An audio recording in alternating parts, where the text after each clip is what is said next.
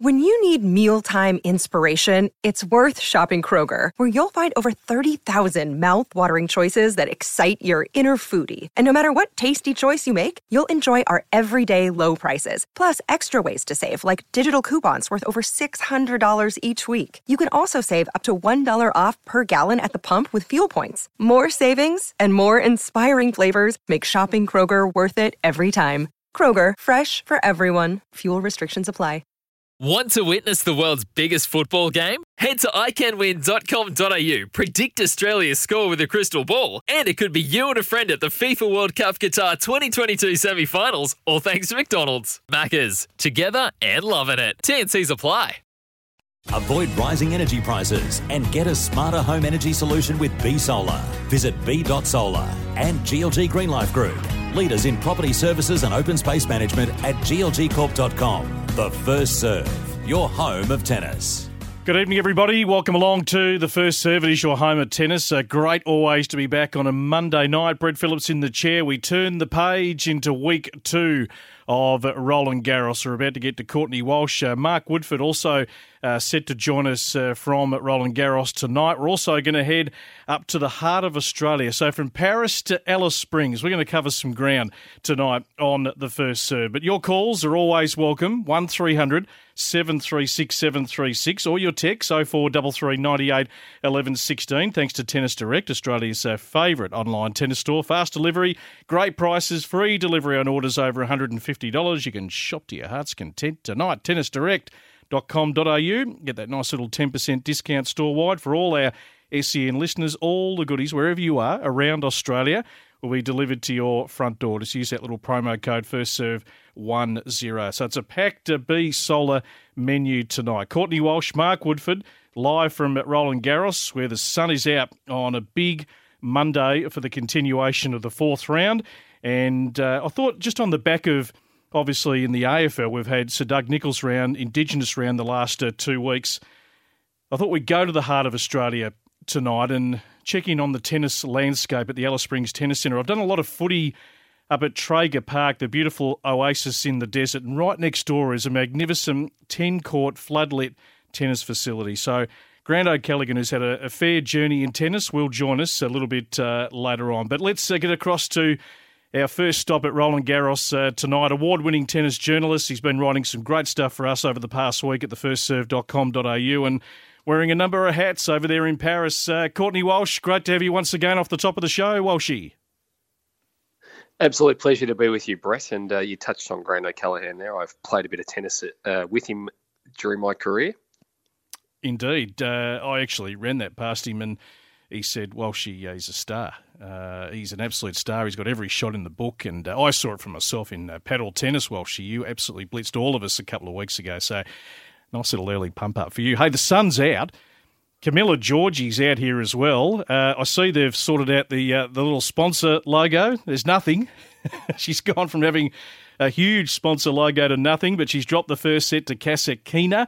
I think Kudermetova and Keys are about to get underway. Gee, we've got a big day, haven't we? The one I'm looking forward to is Tsitsipas and Rune.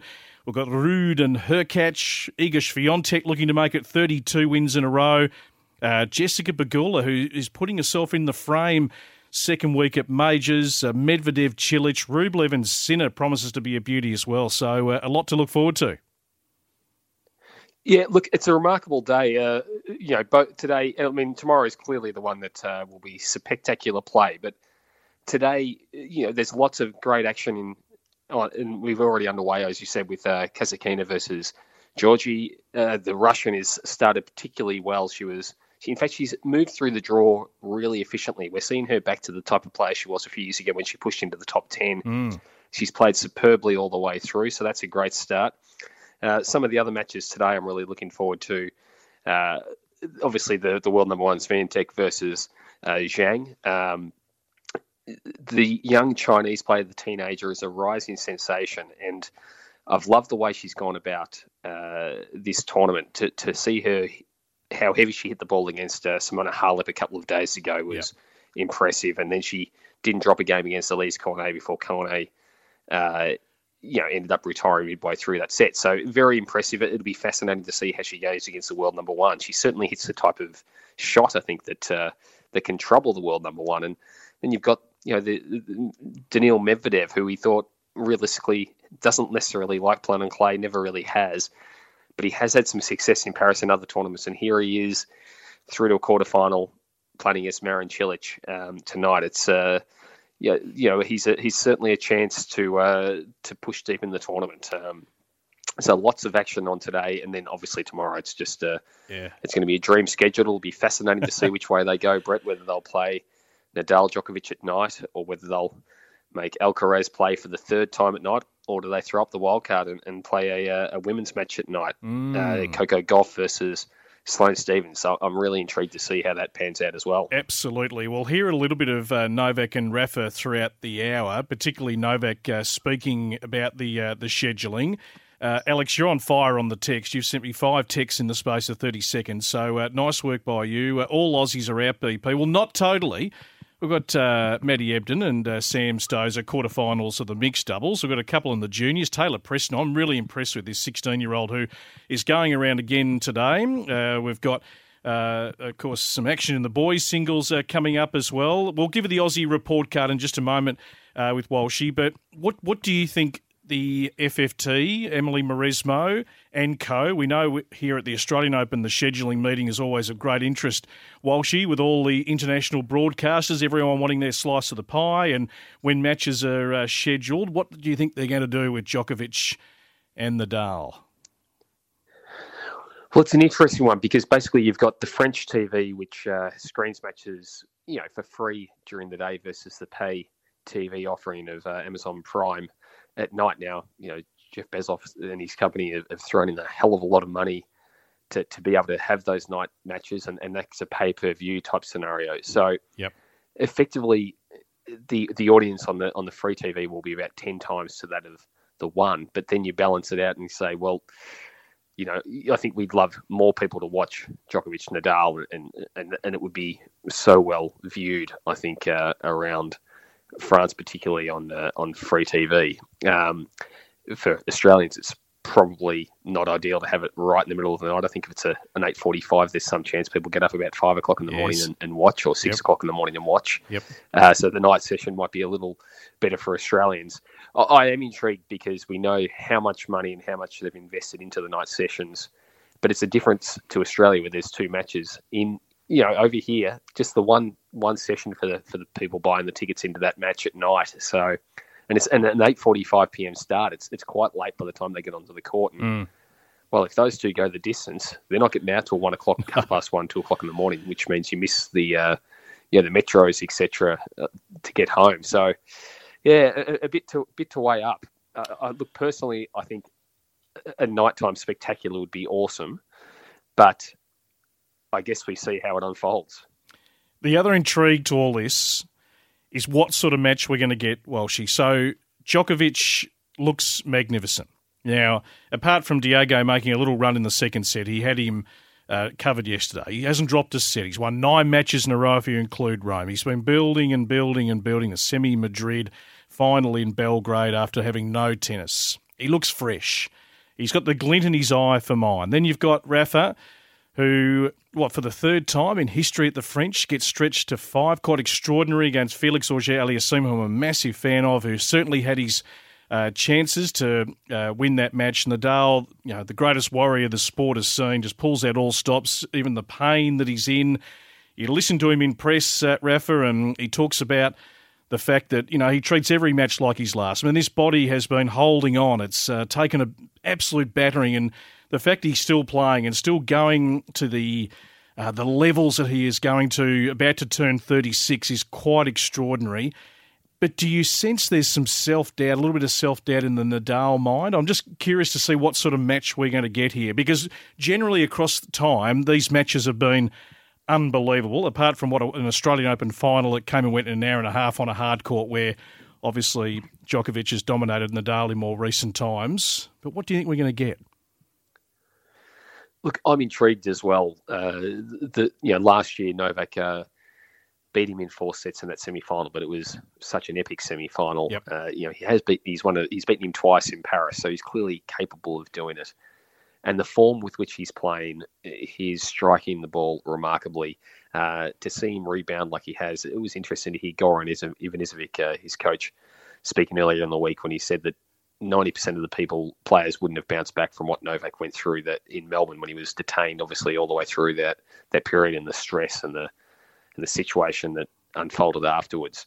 My word, he's rebounded against Schwartzman yesterday. He was pressured early in the second set, but other than that, he was largely dominant. And we know Schwartzman's a quality conveyance on clay. Very, very, very good player. Admittedly, he hasn't beaten Novak before, but we know that he's tested the very best other than that. Nadal, to go 5 sets like he did 2 days before coming up against Novak, in one regard, I think that's a bit of a concern. And he was really tested yesterday. That was as well as I've seen Felix Auger-Aliassime play. I think he balanced his composure really well. Even when he was down 2-1, he was able to sort of come back into the match. He played with great, I think, flair, great pop, great serve. He did exceptionally well there. So there's, to be able to come through against Felix, I thought was really good. So then you look at how it goes and you think, well, Felix took it right up to Rafa by making massive serves and then following up, getting the ball early and thumping forehands, thumping backhands. Really, really impressive performance. Can Novak have the same 1-2 punch? The serve is not as big as Felix, so he won't get as many easy second shots. So I think it's a different type of match. So that, as much as Rafa was tested yesterday, I do think it's a different match when he comes up against Novak, and I think he's able to get his teeth more into it. I don't know which way it'll go, but it's certainly going to be fascinating to watch. Yeah, it's enthralling. 59th meeting. We never get sick of these two going head-to-head. Courtney Walsh is on the ground in Paris. Award-winning tennis journalist to kick us off on the first serve tonight. We're a week down. We turn the page into the second week. Aaron's just come through on the Tennis Direct text, BP Georgie. When she serves at the top of the TV screen, she throws the ball toss so high, it departs the screen. Hit or miss, no in between. Well, that sort of sums up Camilla Georgie, doesn't it, Walshy? I mean, there's no subtlety. She plays with all-out firepower. Everything's helter-skelter, trying to belt the living suitcase out of that ball. And poor Serge, the cameraman... her father, of course. The cameraman must love going to Serge because he can't look half the time. Yeah, no, absolutely right. And I guess 2 days ago she comes up against Aryna Sabalenka, who we know plays with great power, but perhaps not a lot of subtlety. And she relished the pace that the Belarusian was giving her. Yep. To see her just thump winner after winner after winner, and to reel off, a 1-love victory in the last 2 sets. She did drop the first set, but just the manner with which she played, you thought, she is a world beater. Is this someone who, if she somehow managed to hold it together for 7 matches in a row, could she be the one that might derail Swiatek, the world number 1?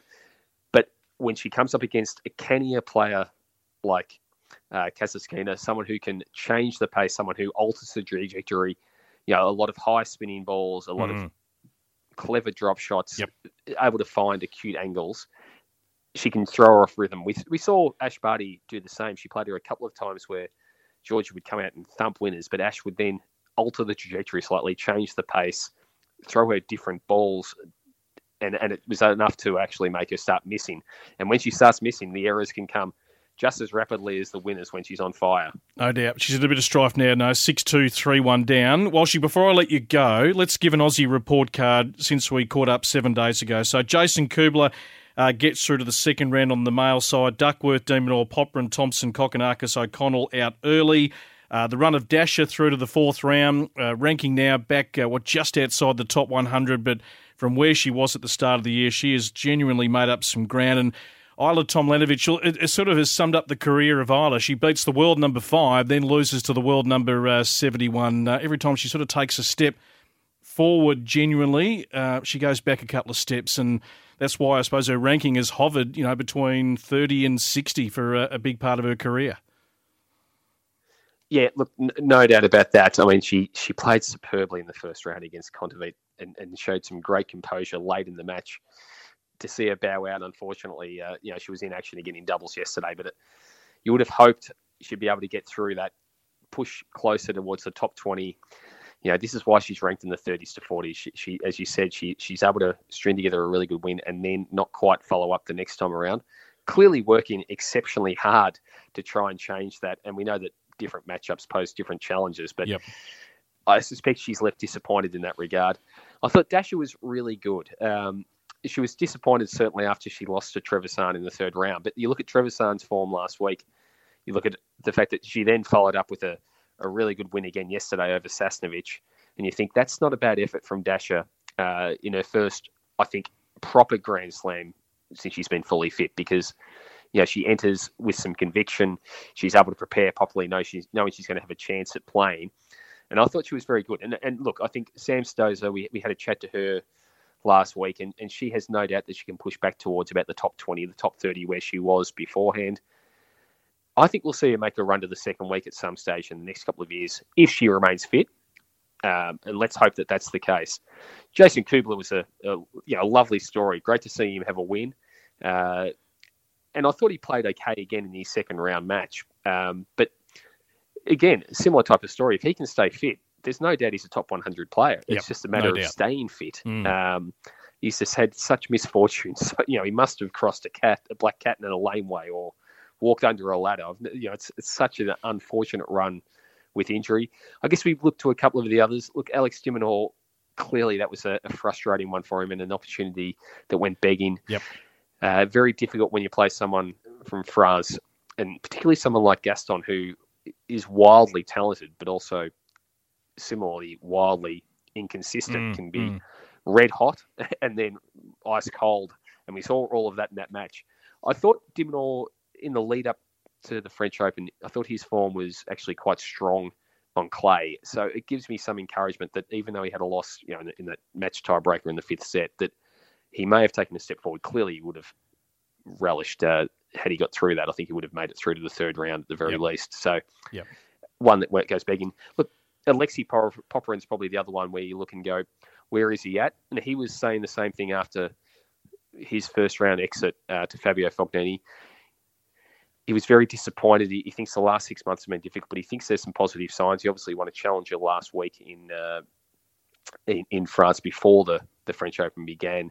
He gets to the grass and the hard courts where I think he has some weapons that can enable him to push forward back into the top 100. But we asked him whether or not, he won the French Open boys singles 5 years ago.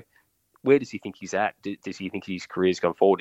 Does he think it's panned out like he expected it would? Because we know that he's had, reached third rounds of Grand Slams and shown generally some good form there, but struggled more on the ATP Tour, struggled for the consistency. And he said he doesn't think he's as far progressed as what he thought, but he's learned a lot of lessons and he's hopeful of being able to push forward in the next year or two.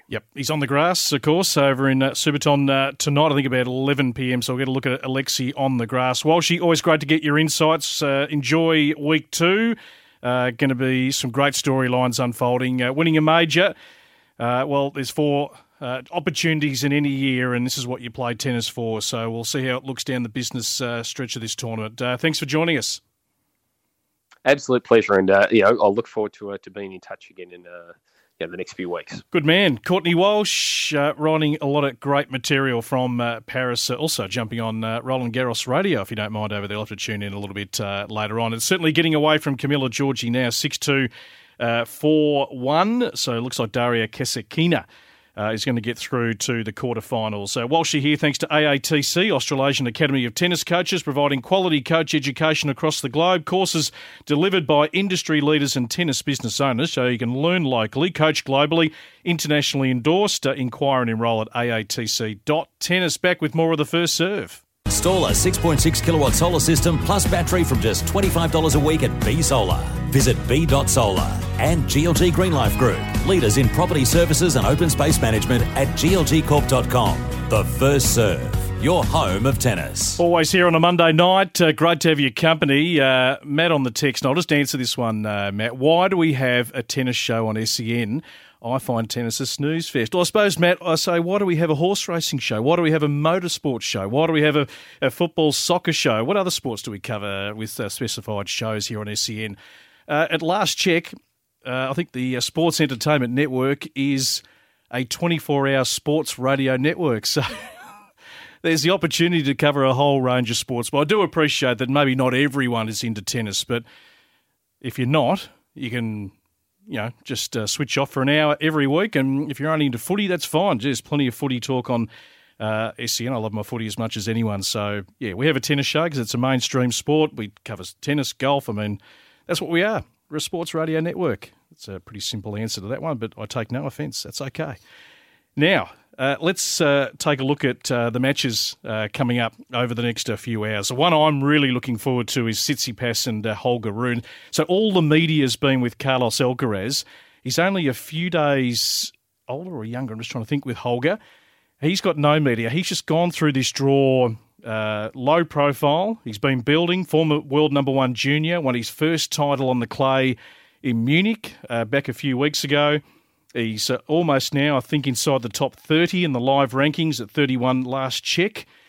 I think there's an upset potentially brewing against Tsitsipas. So we're going to get a look at that in the next few hours. Iga Swiatek, who's going to stop Iga? Her numbers are just quite extraordinary. Certainly pushed by Kovanic, a couple of tighter sets on the weekend. Probably the sort of match that Iga certainly needed. But I think turning the page into the second week, she'll see the finishing line as the only seed left in the top 10. But as I mentioned to Walshy about Djokovic and Nadal and a decision over the next few hours as to when that match will be scheduled, we might have a listen to Novak Djokovic, who was asked about the scheduling and then going on to talk about playing Nadal again. Those requests are not always accepted. So tournament director along with TV broadcasters, I think in the end of the day that that's who decides, TV, whether they want your match day or night. So you just have to adjust to that. And obviously, depending on who you play, sometimes it's favorable to play night, sometimes day. So it's really, there's no standard, there's no formula that works always, so to say. Even though I historically played very well and won a lot of matches under the lights on different slams, particularly in Australia. In a similar theme, I just wondered how you felt about being scheduled on Longland today, obviously the second time this tournament, and it can be a bit more wild over there than on Chatrier sometimes. I mean, I was okay playing during the day. Honestly, today I would rather play day than playing 9 p.m. Conditions are different today. It's colder, slower. At night, probably even slower.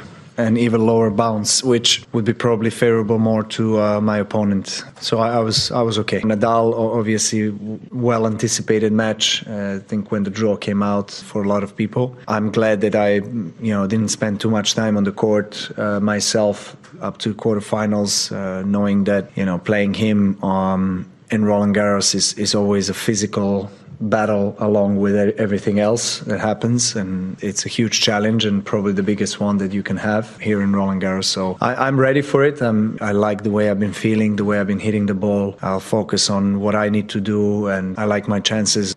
The thoughts of the world number one Novak Djokovic. We'll hear from Rafael Nadal shortly, but he's only taken 27 minutes this week. A little slow out of the blocks. Harry from Belmore, welcome, H. Hello, Brett. I am watching Kazatinka and Giorgio. It's nearly all over. Yeah, give us your analysis. How have you seen it, Harry? Oh, very good. But listen, you mentioned Mark Woodforde.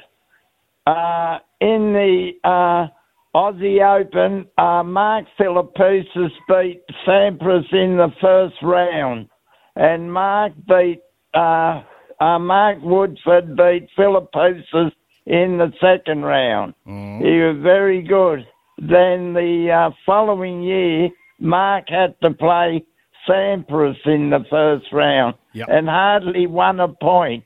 He went to the crowd egging him on when he won a point. Yes. He's coming up soon, Mark. Who's going to win the tournament, Harry, on the men's and the women's? Give me a couple of tips. Novak. Yeah. What about the women's? I don't know about the women. I haven't seen much of them, Brett. Yeah, that's okay. But Hey, Harry, can I ask you a question? Now, you're up there in Belmore. What's your? I don't mean to invade, Harry. A little personal question, but what's your living arrangements up there in Belmore? Are you a solo man? Are you married? No. Oh, well, I can't tell you about my women because I've shacked up 3 times. I love them and leave them, mate. When you get sick of them. I was living with one at Camden, right, and we had a blue, and I was keeping a unit here in Lakemba, and I just packed my bags and caught a taxi back, and the taxi fare was $100. Like a bolt of lightning, you're out of there, Harry. Yeah, but we had a news agency in Kingsgrove. And when that sold out, I moved to Punchbowl. Right. And then after Punchbowl, Arncliffe. Okay. And near the airport. Fantastic. Nice to... we could do it. This is your life, one edition, Harry. Maybe I'll bring the show up to Belmore one week and we can pick apart your life, your thoughts on tennis, because I love having you on the show every week. You're a character. You take us down memory lane. You relive moments. And I've just found out that, 3... You've beaten the dust 3 times. That's unbelievable. We had to play sport and work at the same time. Beautiful. I worked for Huddard Parker, the big shipping company. Okay. I had to order all the food in for the Wonganella and Westphalia. And the chief steward and we had to work out how much each meal cost. Right.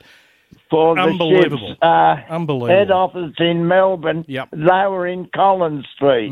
They wanted to, I thought it was a waste of time. Yeah. But still, head office on it. When they finished, they gave me 12 months' wages and only my share of the super.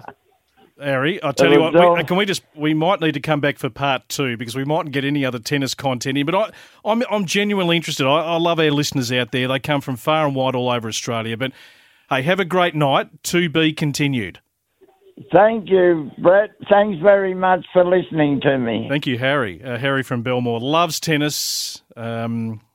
Michael says, Harry, legend. Can listen to him for hours off the Tennis Direct text.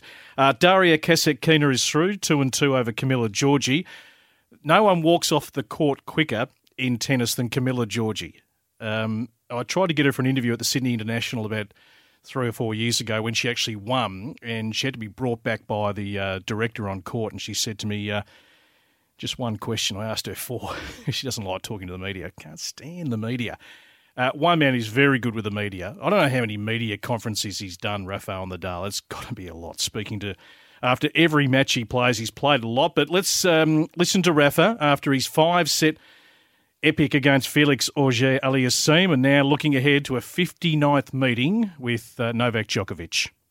Well, I don't know 100% because I don't have a close test against him, because my last match against him was, I think, last year here. I didn't play these kind of matches for the last 3 months. It's going to be a big challenge for me. Of course, he already won, I think, the last 9 matches in a row, winning in Rome and now winning here in straight sets every match. Probably he will be confident. I know how is my situation and I accept it. Well, I'm going to fight for it. No, that's it. I can't complain much. I am in quarterfinals of Roland Garros 2 weeks and a half ago. Even if I had good hopes after positive hopes after Rome, I even don't know if I will be able to be here. So just enjoying the fact that I am here for 1 more year. Being honest, every match that I play here, I don't know if it's going to be my last match here in Roland Garros in my tennis career. No, that's my situation now. Of course, I went through a tough process again with my foot. So I don't know what can happen in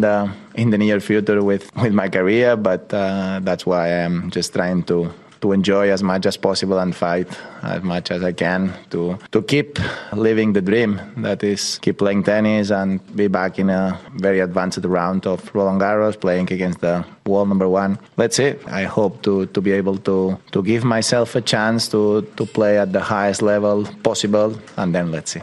That's what we can hope as fans who love this rivalry. We hope these two are as cherry ripe as it gets, and they're another year older, 35 Novak, soon to turn 36 Rafael Nadal, 30-28 the head-to-head for Djokovic. Looks a little bit better on paper for Nadal, certainly in Paris. Now, I wanted to mention, just away from Paris, as we cover all spectrums of the tennis world on our show, a couple of wins by two Aussies over the weekend on the ITF Tour. Akira Santalan was a wild card. If anyone knows about the Santalan story, he's played under the Australian banner, he's played under the Japanese banner with his family heritage. He got to 144 in the world. I remember I first saw him at Melbourne Park at the wildcard playoff. We're going back some time now. And he had a beautiful single-handed backhand. And you thought, this kid's got a lot of talent. So he got to 144 and then just lost his way. But over the weekend, he won his first tour title since 2017. So he's won 7 at ITF level, 1 at ATP Challenger level. He won the 25K in Tunisia. He's won his 11 of his last 13 matches. So he's back up 107 spots to 389 live. I really hope he can get on a roll. He's a good talent. And on our social media account last night, we got a word from the laid-back Akira Santalan. Aki, congrats on the win. Do you want to tell us a bit about your match today? Thank you. It was a tough match at the start, but I got a little lucky throughout the match and then caught fire with my forehands and, ended the way I wanted to end. Good stuff. What does this title mean for you? It means a lot, actually. It's my first pro title in about 5 years, so it's been a long grind, but I was really, really happy to take this home with me.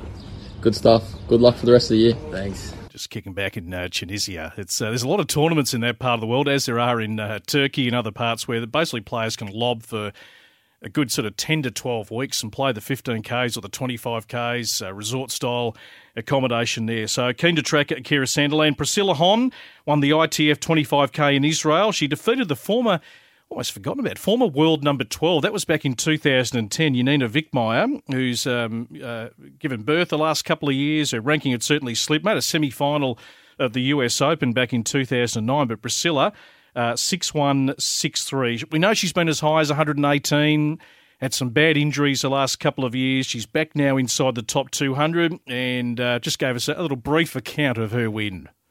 I'm really happy with my win this week in Israel. I've had a really great week here. Loved the city and hopefully I can keep building from here.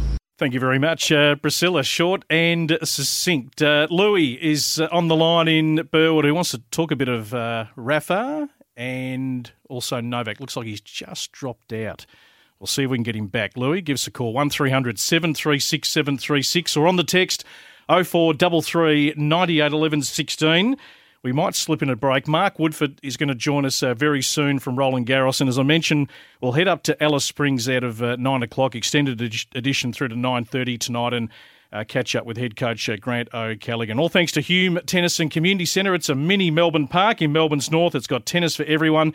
Perfect also for coaches and players. If you're coming from interstate to train and compete, close to Melbourne Airport, accommodation available. You can find out more at humetennis.com.au. We might squeeze in the break. We'll come back to Louis. Mark Woodforde next. Let the sun pay for your electricity with a 6.6 kilowatt solar system from B Solar. Visit b.solar and GLG Greenlife Group. Leaders in property services and open space management at glgcorp.com.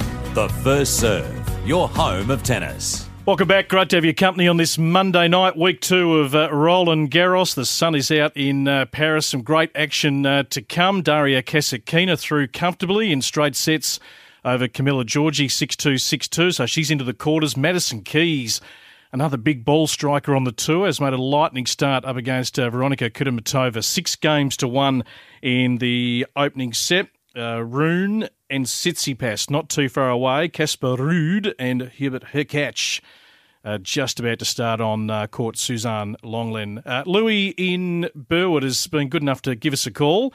Louis, great to have you on the show. How you going, Brett? Very well, thank you. What do you got for us?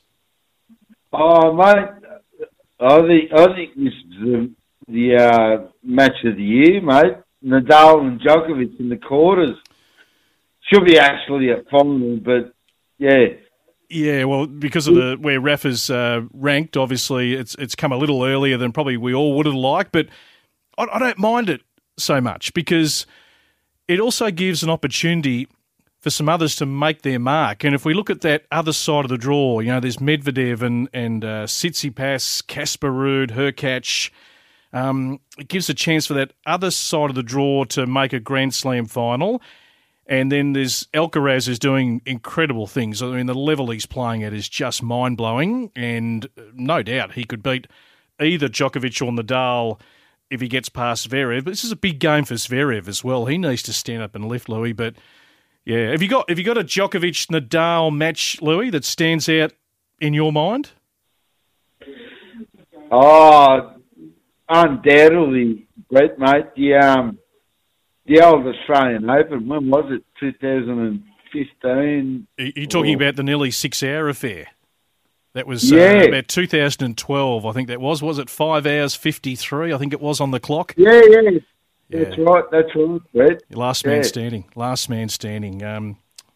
Good on you, Louis. Appreciate the call. The old two war horses, mate. Yeah. Indeed, the war horses. Thank you, Louis. Thank you very much for your contribution on the first serve tonight. You sound a little weary, Louis. You might have had some late nights taking in the tennis, as we all are. I mean, I'm living on a pure adrenaline. Let me tell you, across this fortnight, it is pure adrenaline. Mark Woodforde coming up in just a tick. We are going to talk to Mark. And as I said, we'll go to Alice Springs just after 9 o'clock and touch in with the Red Centre.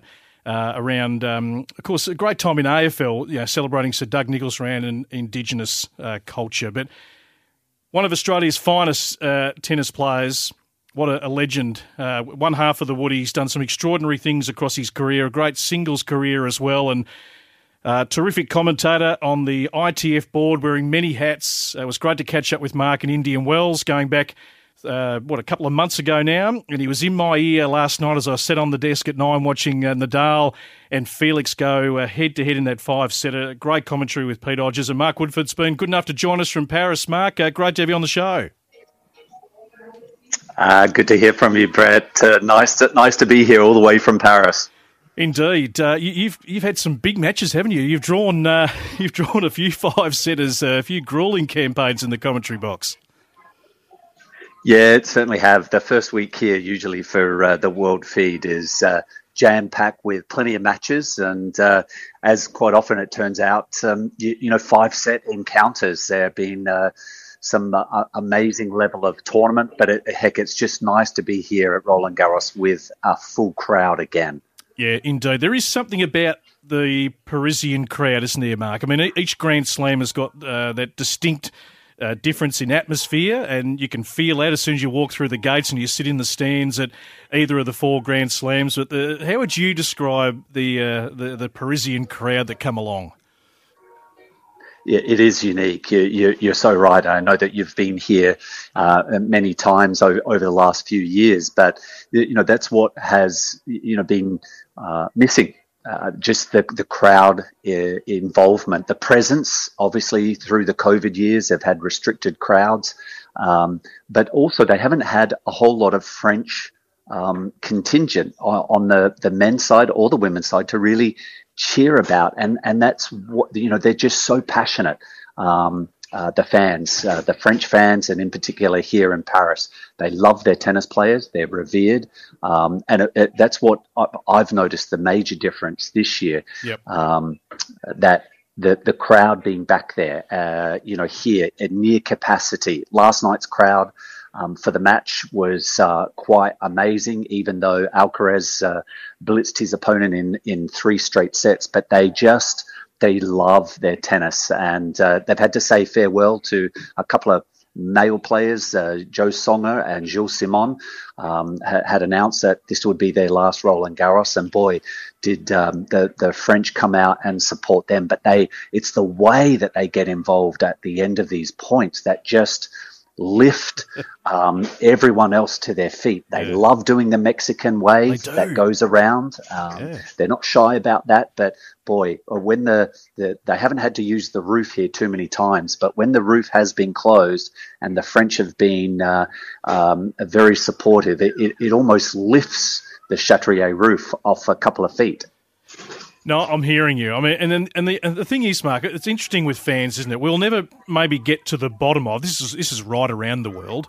Why fans boo at certain times? We sort of sit there and go, why would they be booing? I mean, sometimes champions get booed, which is just ridiculous in my mind. So there's a little bit of that at times, but that's not Paris alone. That's around the world in sport, isn't it? That people they barrack in an interesting way that sometimes you sort of scratch your head.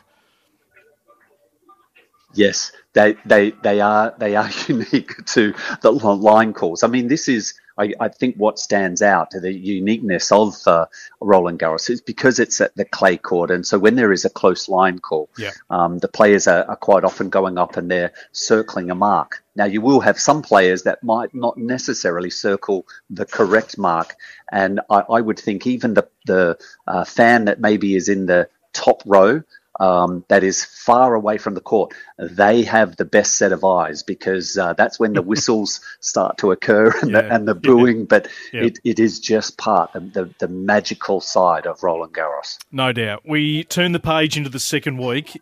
We get another instalment of Djokovic and Nadal. I had Courtney Walsh on a little earlier, just giving us, I suppose, his take. And you called the Nadal match. You watched Djokovic closely.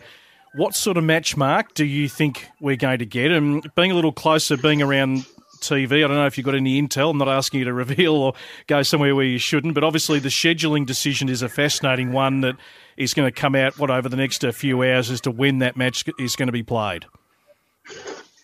Yeah, there was a lot of speculation yesterday as to how the players. Djokovic was out, the number one ranked player in the world. He was out on Longlen. That was the second consecutive match that he played out there. Rafa chose to play during the day yesterday. He's been quite open, just making statements that he obviously prefers to play during the day because it's much warmer. It's been a relatively cool Roland Garros this year. And in the evening sessions in particular, the court has played quite heavy.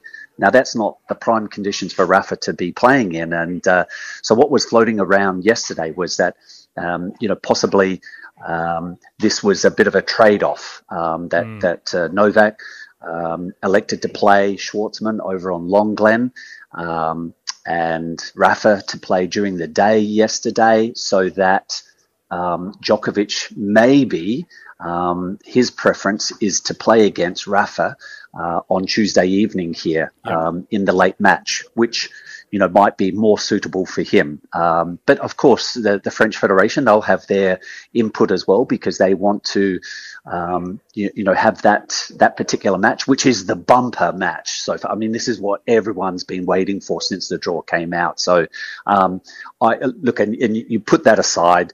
The way that the players have been going about their tennis in the first week, I do believe Djokovic has been more polished. Install a 6.6 kilowatt solar system plus battery from just $25 a week at B Solar. Visit b.solar and GLG Green Life Group, leaders in property services and open space management at glgcorp.com. The First Serve, your home of tennis. Welcome back to the show. A little extra half hour during the Grand Slam, so we're through till 9:30. Apologies for those just inquiring on the SMS about cutting off Mark Woodforde there. Totally out of my control, so I'm not sure what has transpired, but we'll get Mark back on the show, no doubt, over the next few weeks. Always a man we can go to at any time. Love his commentary with us during the Australian Open, one half of the Woodies. I'm lucky to do some work with Mark and with Todd, two terrific fellas who achieved great success, obviously, during their careers. Just a reminder, too, outside of our Monday night show, all the great podcast content you can listen to at the First Serve. Aussies only. Nathan Healy coming up this week, who coached Leighton Hewitt at the back part of his career, has been coaching Max Purcell recently, crunching the numbers, Play USA, another edition if you're looking at or keen on knowing how the Aussies are going in college tennis over in the States.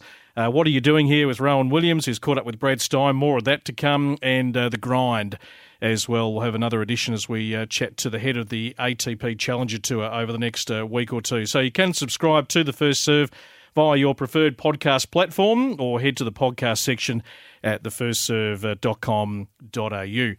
We've been to Paris tonight, and I wanted to head up to the heart of Australia because Tennis obviously is played right across this great country. And, doing the footy also here at SEN, I think like all the commentators, we love being part of Sir Doug Nicholls' round, which is stretched over a couple of weeks, celebrating the great Indigenous culture.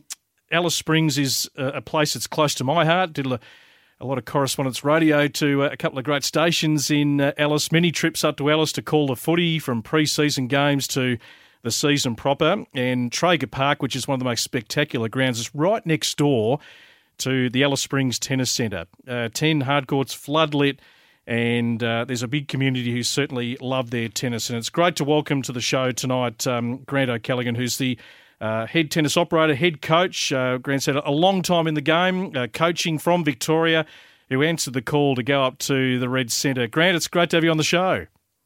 Yeah, g'day, Brett. How you going, mate? Going very well. You at the club as we speak, or you've ducked home? Yes. We've just finished a fast four night here tonight. 6 courts, adults playing on all 6. A bit of hopefully which is still going well. So 24 people playing tennis on a Monday night, which is good. So, and it's I think it's about 15 or 16 degrees still up here, mate. So it's still quite warm. Yes, always a nice part of the Red Centre. It can be quite mild compared to what I think the coldest day we've had here in Melbourne this year. Grant, you've had so much coaching experience. We touched base last year and have kept some contact. And this has been a very different voyage for you, hasn't it? To go up to the heart of Australia and experience the tennis landscape. Take us inside what tennis is like in the middle of Australia. Oh well, it's not bad. There's a lot of kids up here that enjoy the game. Obviously, there's a lot of sports that are still available up here in Alice Springs. We tend to still be full nearly 7 days a week with kids and adults playing, and we are starting to get some lot of multicultural area. It's not just Indigenous up here, but a lot of African and I suppose multicultural kids that love to play the game. So yeah, it's a very diverse sort of atmosphere up here. And look, obviously I'd never been to Alice Springs before I touched base here last year. So it was definitely a different kettle of fish for me, obviously spending 20 years working in Melbourne. So, yeah. Absolutely. Well, what lured you to go there? What was the catalyst? Oh, look, obviously last year, I just had enough of COVID, mate, and I took a punt to go and to Perth to start with, obviously. And, look, Perth just didn't work out the way it was. And I was, this was just an opportunity to try and be a manager, operator, and just take that other side of the tennis coaching game by a chance and give it a go. So, but and look, probably the weather's been the greatest thing here. No washouts. We may get rain here on Wednesday, but I think I've had one washout last year. So that's probably something we'll never see in Melbourne for a long time. So yeah, blessed in that regard. And what about opportunities for the kids, Grant, to travel to play in other states of Australia? Take us through what are the opportunities that are available to some kids there who have got showing some genuine promise. Well, I suppose that's the hard thing, Brett, is that it's a financial thing to travel, and there's not necessarily a lot of opportunities because just financially people can't afford to go. The airfares and the accommodation, by the time that adds up, they're just not going. I mean, we struggle to get kids to want to go to Darwin and play. So there's definitely kids that might want to go, but it's just a financial thing, unfortunately, in the end. So yep. And when you're putting your coaching hat on, we've talked about a lot on this show about the standard of coaching across Australia. I think we certainly did a fair bit on it at the end of last year. There's been a coach review from TA, and I get lots of correspondence in. Either you're teaching at that real beginner level where you're getting a lot of kids through the door, or you're sort of teaching at that performance level for those that might want to go on and possibly pursue a career.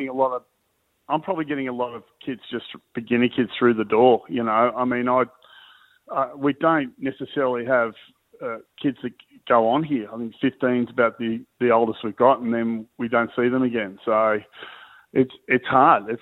I think that's the hardest thing in the tennis coaching game, is how to keep those older kids playing even the better ones. I mean, I don't think I've seen, that many good players up here. They're good kids. Yep. But they don't train. You can't get them to train, and that's probably the frustrating thing as a coach, you know.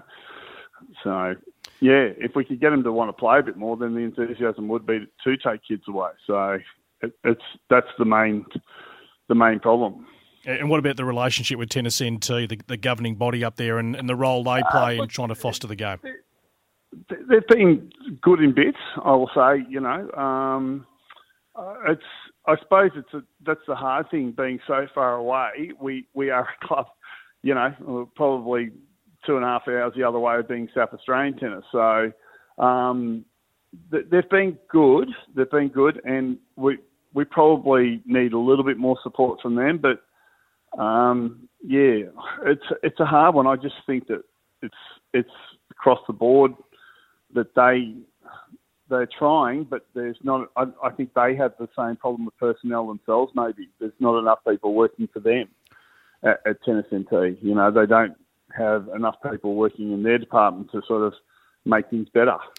Grant, I know you're a listener to this show. UTR's obviously been a huge discussion. Does it impact you much in the Allison? What's your overall observation since it's been rolled out January 1? Because obviously it's gaining a lot of commentary. From what I certainly get to my email inbox, it's been a lot of negative feedback. I'm about to actually have a little discussion on the UTR side of things, but what have you made of it?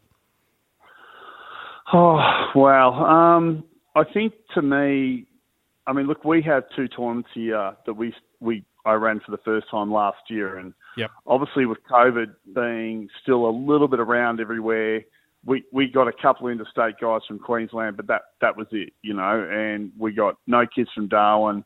I think it's to get for us kids here.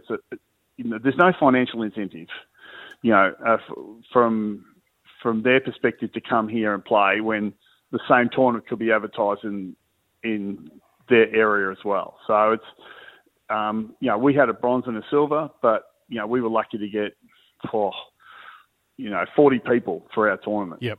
So when you're only getting those numbers, you're asking yourself, well, how can that keep going? You know what I mean? So we're trying. Don't get me wrong, we are trying, but without support from around us to get people to come here, then, and at the same time, we're competing with states that have got the same tournaments on.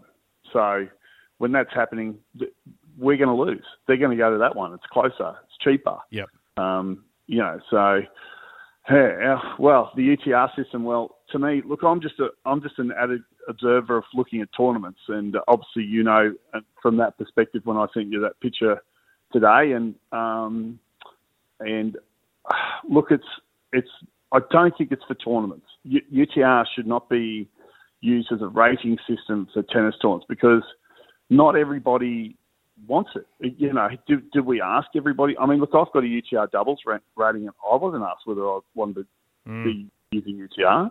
Yep. So I think, you know, I think that's from the perspective of the person that if, you know, I think Lawrence said the other day, you know, we had 6,000 people that had Australian rankings, and now we've got 80,000 UTR. So I said, did you ask those other 74,000 whether they wanted a UTR rating? So I think we're taking this the wrong way, and we should just be going, if people want an Australian ranking, we'll let them have an Australian ranking.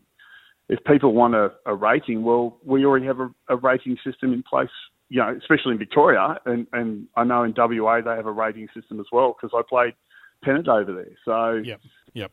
Yeah, I think you have to separate it. You know, if you separate it and choose one for one and one for the other, then everybody would be happy. If we want to look at it at the moment, why, you know, we're implementing it, but has ATP and WTA implemented it yet? No. Well, they're still using their rankings. They're still using their rankings. Yeah, exactly. And there's the world tennis number that's coming out, which the ITF are implementing. So, yeah, it's a fascinating space. I'm going to read out some correspondence shortly. Hey, just great to get some insights. Let's let's chat again. There's certainly challenges being where you are geographically. Great to go and have another coaching experience. You've had a long history in the game, and I think we'd love one day if Alice, who have produced some great sports people, particularly in AFL footy, if they could produce a tennis player, it'd be absolutely brilliant. But the most important thing was, we know, Grant, tennis is sport for life, and if kids can keep that racket in their hand a little longer and make it their vocation, just as good. Yeah, I mean, I still play today, mate, and I love it. So Indeed. I coach, but I still play. So I see it as a long life sport. So Indeed. yeah, Good man. Hey, great to chat. All right, cheers, mate. Grant O'Callaghan joining us live from Alice Springs. Give us a little perspective in the Red Centre, head coach, tennis operator, and of course Grant is with us thanks to Yonex, 76 years of performance product crafted in Japan. Check out their latest range at yonex.com. We'll take a break, come back and discuss some UTR. Let the sun pay for your electricity with a 6.6 kilowatt solar system from B Solar. Visit b.solar and GLG Greenlife Group, leaders in property services and open space management at glgcorp.com. The First Serve, your home of tennis. Quick update from Roland Garros. Casper Ruud 4-2 against Hubert Hurkacz, looking for a spot in the quarterfinals. So we know Daria Kasatkina is through the first women's match today. The other women's match live at the moment looks like it's heading for a third set. Madison Keys took the first, 6-1 over Veronika Kudermetova, who's striking back 5-3 in the second. Just had a set point which Keys has nullified. So we'll keep an eye on that and some great matches to come. UTR, it's been a topic of hot discussion on this show for a number of weeks. There's a lot of people with opinions all over Australia. Now, you'll notice if you're listening to the show last week, there were some questions sent in. There's been some others sent in by correspondence. I forwarded those to Tennis Australia for a response. So just to put some context around it, Brett got a question. This was in last week for Tennis Australia. Next time you get in contact, just wondering when they'll be able to fix many people's profiles online. I know many people like myself who have duplicate profiles or merge results that are incorrect. If they aren't willing to fix these problems as soon as possible, then the whole system simply falls apart. For example, my first round of Grade 1 pennant in Victoria, I played a person with two profiles. One that was a UTR of 10.5, the other 11.5, and both have results from the previous 2 years. Of course, my result was put against the lower accounts. So just the response I got back from Tennis Australia on that one. There are currently a large number of players with multiple profiles, and a user-friendly process to merge duplicate profiles is in work and is being designed. This will prevent the use of multiple profiles being created in the future, and also identify individuals by assigning players with a single tennis ID, which links directly to a player's UTR. This important work is nearing completion, and once in place, players will be able to merge any duplicate profiles and link their tennis ID and UTR. The end result will ensure a more streamlined and also an accurate process for identifying individual players and their rating, whilst providing event and competition organisers with improved tournament management capabilities. So that answers that one. There's another question that came in, Brett, in regard to UTR. When entering some UTR tournaments, players' names or UTR is not listed. If you need your child to play a certain player of certain level, you might draw a player with a much lower UTR. How do you know whether to enter your child in that UTR? So just talking about UTR visibility, Tennis Australia's response was, it's important to make the process for entering events as straightforward as possible, and work is being done to ensure a better experience for everyone involved. Work is also being done with Premier and Signature event hosts to ensure they communicate the necessary UTR and event information in a more timely manner. Now, I only read out a small section of Kirsten's email that she sent in last week, which was 4 pages. It was comprehensive. I forwarded all of that across to Tennis Australia. Members of our team did speak with Kirsten while they were in the ACT for the Nationals, and we've also written to her directly, responding to many of the points raised in her detailed note. There are a few small cases where anomalies in the rating may show up when comparing small data sizes, example 2 or 3 matches, and therefore at times there may be some adjustments both up and down to players' ratings if they have a period where they don't play. All players in Australia registered to TA can obtain their UTR at no charge. All affiliated clubs, venues and operators have access to tournament and competition software at no charge to run tournaments, leagues and competitions which capture players' results for the purposes of providing a rating. Ultimately, the choice to purchase UTR products or platforms rests with the player or the club. More information and education on UTR will be rolled out over the coming months. We are working with many groups throughout the tennis community and are seeking feedback to ensure we have the best competitive offerings for individual playing groups. In addition, TA have also gone on to say the competitive play framework was developed to support two streams of players that were identified during the competitive play review: the aspiring tennis player working to compete against the best in the world, and the competitive player who enjoys competing at club and association level. Although there's still a number of challenges to overcome, there are also many supportive of the new framework and how it is working successfully in their tennis communities. So that feedback has come back from TA. I continue to ask you for your feedback. You can always do it on this show every week by calling us, by texting us. If you prefer to send me a more detailed email, thefirstservesen@gmail.com. As I've stated for a number of weeks, we'll keep on this topic. It's important. Universal tennis rating being rolled out by TA as a rating and a ranking. It is unique. We've got the ITF rolling out the world tennis number. It's not been received, UTR, really in the US in terms of the USTA embracing it. So there's a lot of feedback, a lot of commentary around it. Now, I gleaned from that email that TA, certainly know there's a lot of things that need to be tidied up with it. What it's going to look like long term, we'll have to wait and see. But your voice is strong on this out there, and it can be strong. And it can be via this program, through our link to Tennis Australia, to get both sides and to put all this on the agenda, because it is important to the growth of Australian tennis. Where are the next future Australian stars going to come from? Those who are, going to go on and possibly have a career, or just to provide an easier pathway to actually stay in the sport and enjoy it from a domestic point of view. So it's been rolled out on the back of a performance review, but obviously there's some teething problems with it. I mean, there is some genuine anger out there. I mean, there's people who are just black and white that it should be scrapped. Others who think there's a good part of it down in the real junior ranks, but it shouldn't be applied to the competitive playing tournament structure, as Grant O'Callaghan just alluded to. So happy to continue to receive your feedback on that. thefirstservesen@gmail.com if you want to certainly send me anything through during the week that can add to that particular conversation.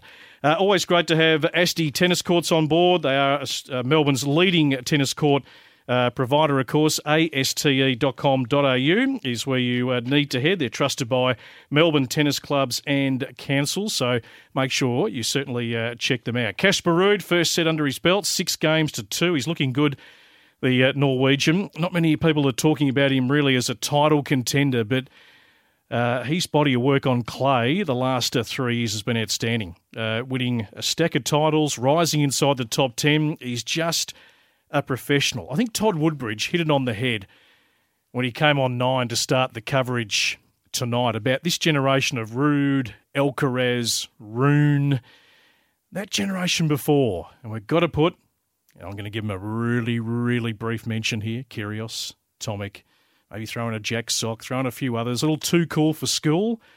This next generation, they've just got their head down, giving it everything. They can entertain at the same time through their pure skill out on the tennis court, and they don't need to be the class clown, so to speak. So these guys are great to watch. If you love watching high-level sport, whether it's tennis, any other sport, we just appreciate the skill and the artistry and the competitiveness of people willing themselves to be the best version. We love that.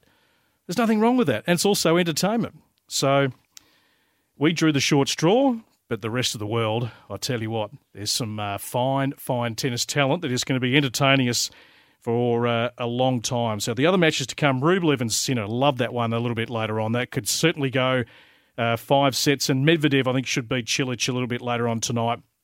I would suggest that one probably likely in straight sets in the night session. And we'll await to see the schedule for Djokovic and Nadal. It'll come over the next 3 to 4 hours. My strong hunch is I think they'll put that on at night, which maybe won't please Rafa, but does give Rafa a bit of extra recovery time, which he is going to need after the 5-setter against Felix Auger-Aliassime. Keep an eye on our website, thefirstserve.com.au, all our socials. If you want to track the Aussies every single day, because they are playing everywhere around the globe, Facebook, Twitter, Instagram, whatever tickles your fancy, keep an eye on our website and have yourself a great week in tennis. Hit them out of the middle and just enjoy being part of the sport. We'll do it again. Next Monday, we'll wrap up the French Open and a whole lot more. Talk to you soon. Want to witness the world's biggest football game? Head to iCanWin.com.au, predict Australia's score with a crystal ball, and it could be you and a friend at the FIFA World Cup Qatar 2022 semi-finals, all thanks to McDonald's. Maccas, together and loving it. TNCs apply.